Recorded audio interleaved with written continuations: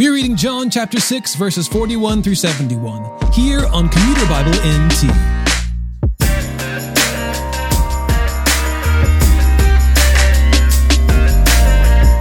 In our last episode, the crowds were following Jesus to the other side of the sea, and there they asked him to perform a sign to prove that he was sent by God. When they mentioned manna, Jesus reminded them that the manna came from heaven, not from Moses. He thereby makes the case that he himself is the bread of heaven. Today, things get weird, for Jesus tells them that his followers must eat his flesh and drink his blood in order to have eternal life and be raised on the last day. Because of this, many of those who were following Jesus turn back and no longer accompany him and the other disciples. John chapter 6, verses 41 through 71. Therefore, the Jews started grumbling about him because he said, "I am the bread that came down from heaven." They were saying, "Isn't this Jesus, the son of Joseph, whose father and mother we know? How can he now say, 'I have come down from heaven'?" Jesus answered them, "Stop grumbling among yourselves. No one can come to me unless the Father who sent me draws him, and I will raise him up on the last day. It is written in the prophets, and they will all be taught by God.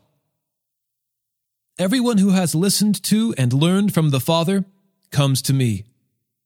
Not that anyone has seen the Father except the one who is from God.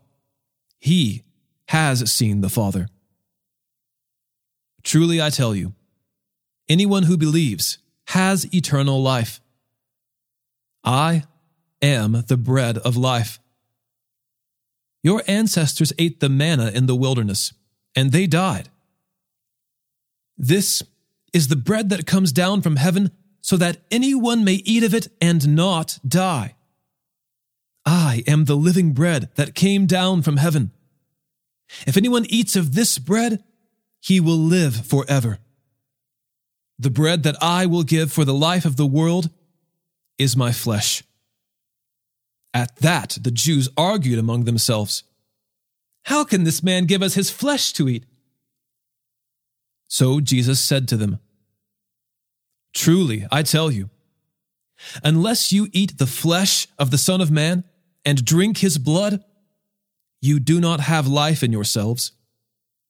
The one who eats my flesh and drinks my blood has eternal life, and I will raise him up on the last day, because my flesh is true food, and my blood is true drink.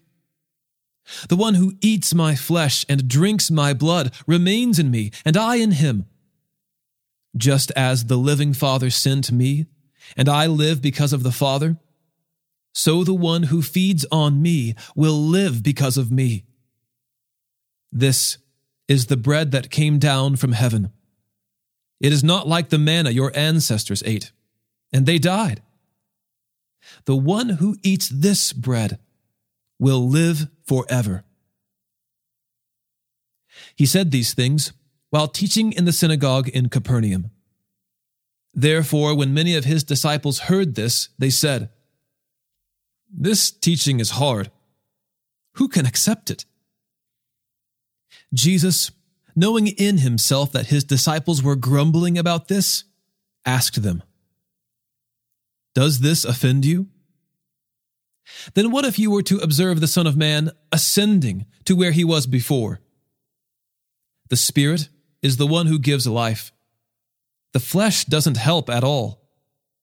The words that I have spoken to you are spirit and are life. But there are some among you who don't believe."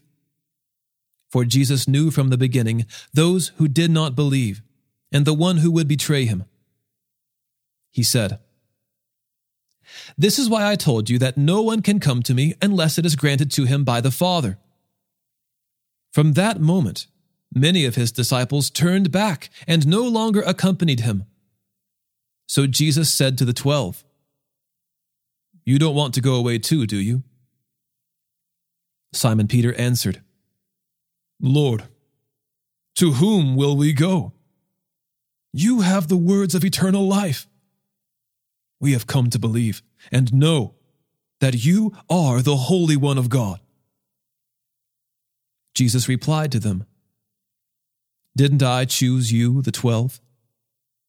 Yet one of you is a devil." He was referring to Judas, Simon Iscariot's son, one of the 12, because he was going to betray him.